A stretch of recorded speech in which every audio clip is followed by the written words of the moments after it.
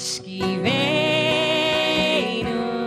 Adonai Eloheinu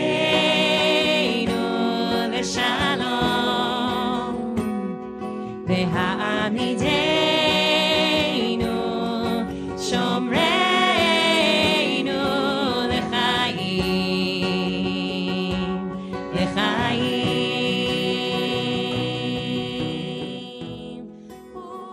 Hello and welcome to Contact Chai. Today's episode is a Shabbat replay from last Friday's service on August 25th, our Back to Shul Shabbat, when we blessed learners of all ages, from families sending children off to school, to college students leaving home, to our cohort of exploring Judaism students, some of whom recently took a momentous dip in the mikveh. As you'll hear, we welcomed these new Jews to our community, and were greatly inspired by the moving words of guest drasher Linda Kinning, a Jew by choice who offered, in her words, an outsider's perspective on the beauty of Jewish tradition and the power of the high holidays.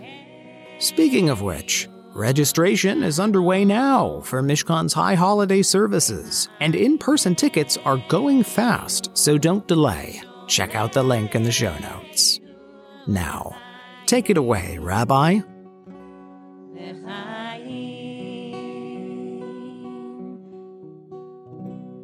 So this summer, we welcomed, I believe, 38 new Jews into the Jewish people. And there's a variety of different pathways that people find into our community, whether it's getting back in touch with a heritage that they've already known about or perhaps discovered through 23andMe,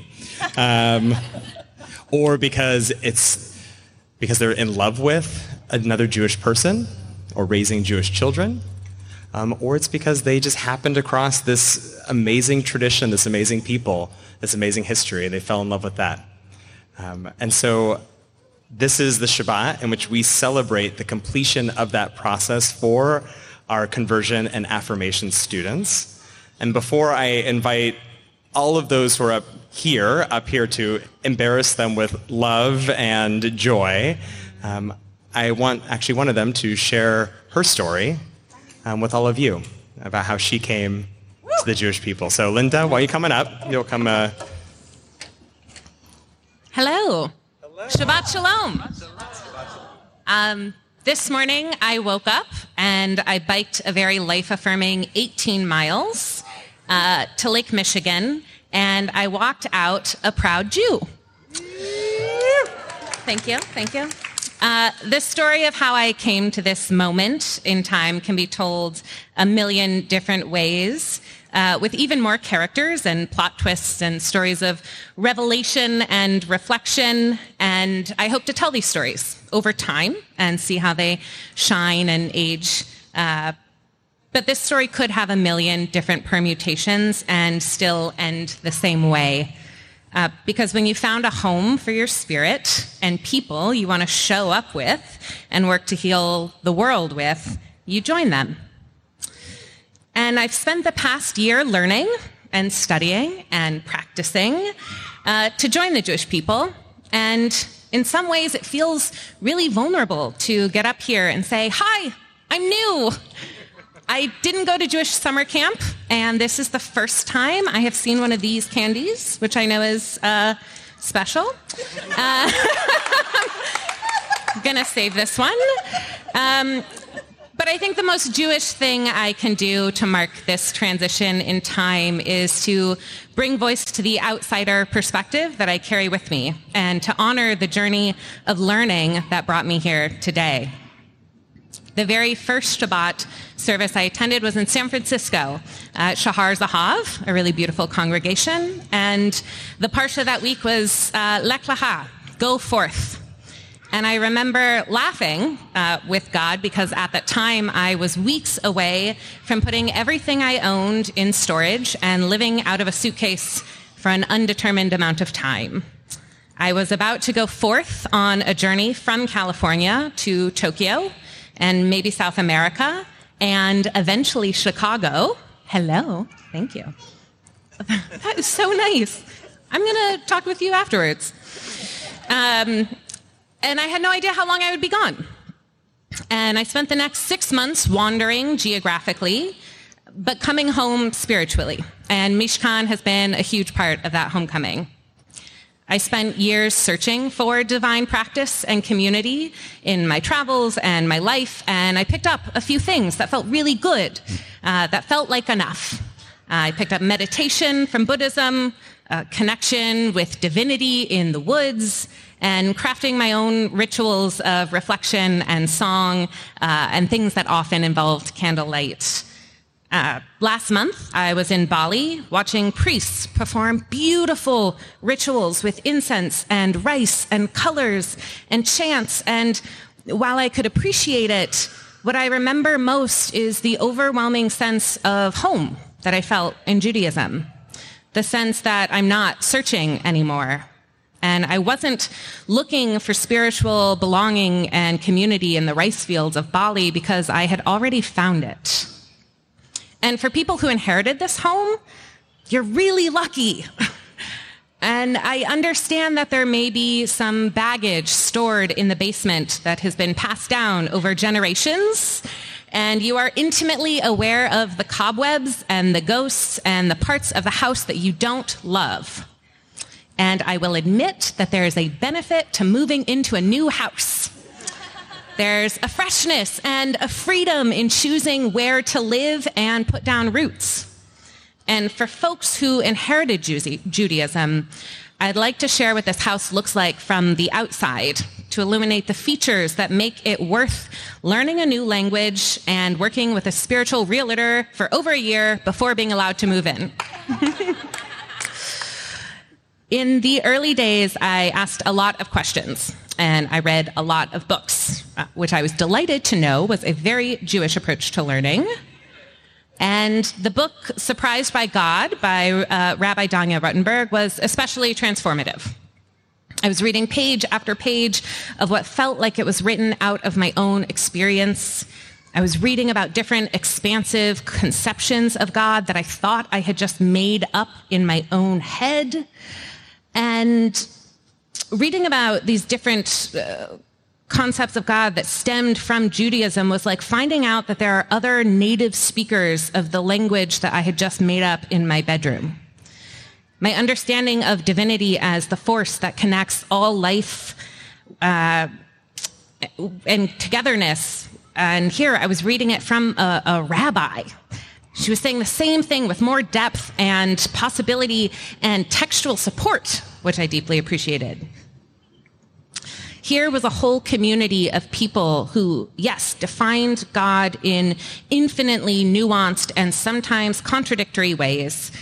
And yet the religion and concept of divinity itself was strong enough to hold all of that complexity and diversity. Here is a tradition that required wrestling with God and is seldom satisfied with simple answers. It was like describing the ideal party that I wanted to be invited to, and then realizing that my neighbor had been hosting it for the last 5,783 years. In San Francisco, I found a beautiful Jewish community to learn with and to help me make sense of the steady call to Judaism that had left me feeling both excited and surprised. I had lived all of my adult life happily and enthusiastically non-religious after a childhood of difficult religious experiences. And adopting a religious practice and identity is not the obvious move for a 30-something urbanite in this day. And I asked myself if I could just be content with the theoretical understanding of divinity that I had found in Judaism. And maybe I could just be content with this newfound understanding of divinity as action and breath and connection. But one of the ways that I feel most at home in Judaism is the emphasis on practice and collective action. We pray with a minyan because we know that we need each other to heal the world, and we honor that interdependence. We talk about practice more than faith because we know that how we live out our values is more important than what we profess. I finally found a community of practice to make meaning with, and I was just about to leave it. I was about to be a stranger in a strange land, and I was scared I would lose the tether of Judaism that I was so ready to wrap myself in. I was moving to Tokyo, a country I do not speak the language. But Judaism is exceptionally good at comforting strangers in a strange land. And the tools that we have, the Torah, the mitzvot, Shabbat, prayers and rituals for marking time and change, are exceptionally well suited for making meaning in times of transition. This home is made to be portable, adaptable, and resilient. And we honor this home and our ability to make it wherever Jews are with the sukkah, the mishkan, and the Shabbat table. So I went forth and I found home in celebrating Shabbat in Tokyo every week with candles and a visit to the public baths on Friday night. I called it Shabbath, and I took the long, slow walk back home. I visited the Shinto shrines and Buddhist temples and ancient forests, and I felt Hashem dwelling in those quiet, holy places too. I celebrated Rosh Hashanah in a hotel room in Shibuya, tuning into services streamed out of Australia, feeling out of sync with every Jew I knew, and reflecting on the new year and meditatively counting the seeds of a pomegranate. There were more than 613. I said hamotzi on donuts and croissants and French baguettes and every bread that could get me closer to challah. I said the shehekianu for cherry blossoms, the juiciest strawberries I have ever tasted, and for climbing Mount Fuji for the first time. Judaism became my home for making meaning and finding joyful rhythms in a new place. But this past year has also held lots of grief and hardships too. I lived in a country I can't communicate in.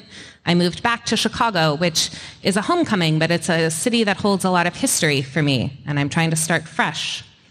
I've experienced more loneliness and uncertainty about the future than I'd like, and I feel the weight of the climate crisis every day, and if I read too much of the news, it can feel like the world is ending.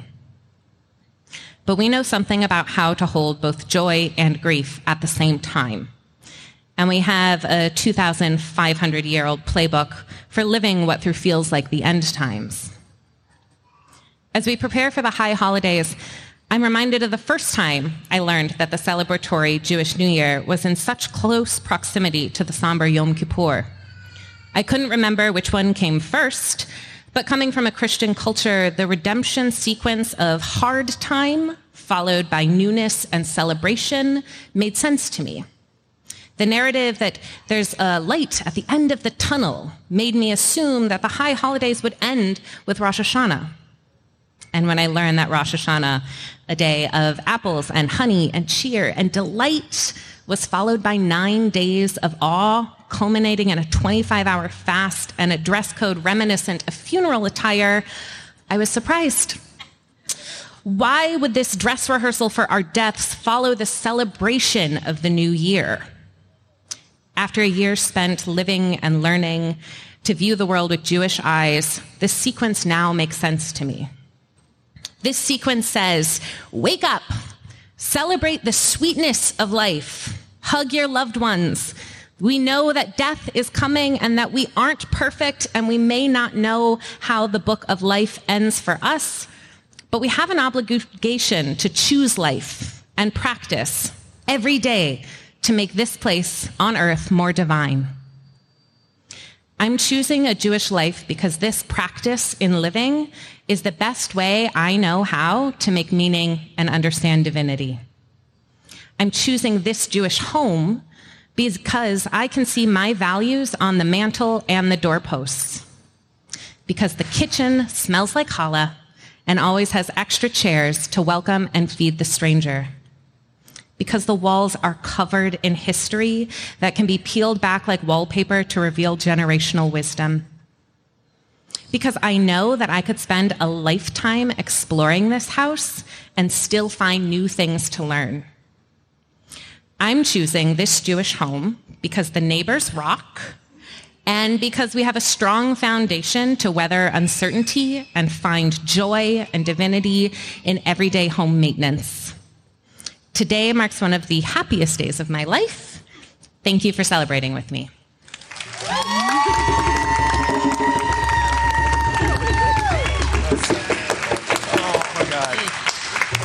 Okay. Wow. Wow. Now you all know why teaching this amazing group of people is one of my favorite things to do. This is also when I get a little teary. I know. I'm not crying. I'm not crying. You're crying. We're all crying.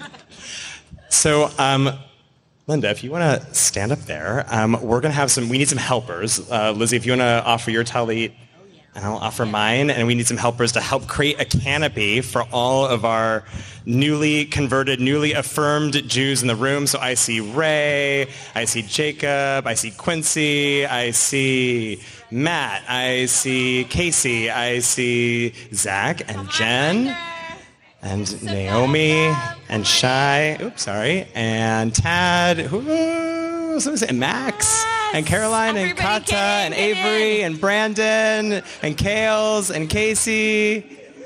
Oh my God. Okay. I'm going to try to do something here. Okay. I'm gonna try to can I go this way? I don't know if I have Slack. There we go. Okay. Oh, and Hannah. So I'm gonna address you all by your new names. If I can try to find your eyes. We have Levana Roots ba Avraham Vasara, and Chai Ziva ba Avraham Vasara, and Zahava ba Avraham Vasara, and Reuven ben Avraham Vasara, and Asher Yaakov ben Avraham Vasara, and Chaim ben Avraham Vasara, and Shem ben Baruch Carolyn, and Erez ben Avraham Vasara, and Chana bat Avraham Vasara, and Layla mi Beit Avraham Vasara, and Yonatan ben Avraham Vasara, and David ben Avraham Vasara, and Chaya Tova mi Beit Avraham Vasara, and Chaviv ben Avraham Vasara, and Shamir Ezri mi Beit Avraham Vasara, and Yehudit Yosef mi Beit Avraham Vasara, and Meir ben Avraham Vasara, and Rivka ba Avraham Vasara, and Avraham ben Yakar ben Avraham Vasara, and I think I got all of you. I want to say every year teaches me something new about this tradition, because every group of folks affirming their place within the Jewish community brings something different and something unique. And this year in particular just reminded me of the dynamic nature of Judaism, that it is big enough to hold our uniqueness, and it is expansive enough to hold our growing edges, and it is joyous enough to meet us in our celebration. It's compassionate enough to know the rupture and the brokenness that we sometimes hold. It is a living, breathing thing. And we as a Jewish people are so much better because each and every one of you is part of it. So thank you. Thank you for making us a better place to be. Thank you for reminding us how beautiful this tradition is. Oh God, you're making me cry now. You are truly a blessing. Each of you is truly a blessing. Shabbat Replay is a production of Mishkan Chicago. Our theme music was composed and performed by Kalman Strauss. You can always see where and when our next service will be on our calendar. There's a link in the show notes. And if you appreciated the program, please rate and review us on Apple Podcasts. I know you've heard it before, but it really does help. On behalf of Team Mishkan, thank you for listening.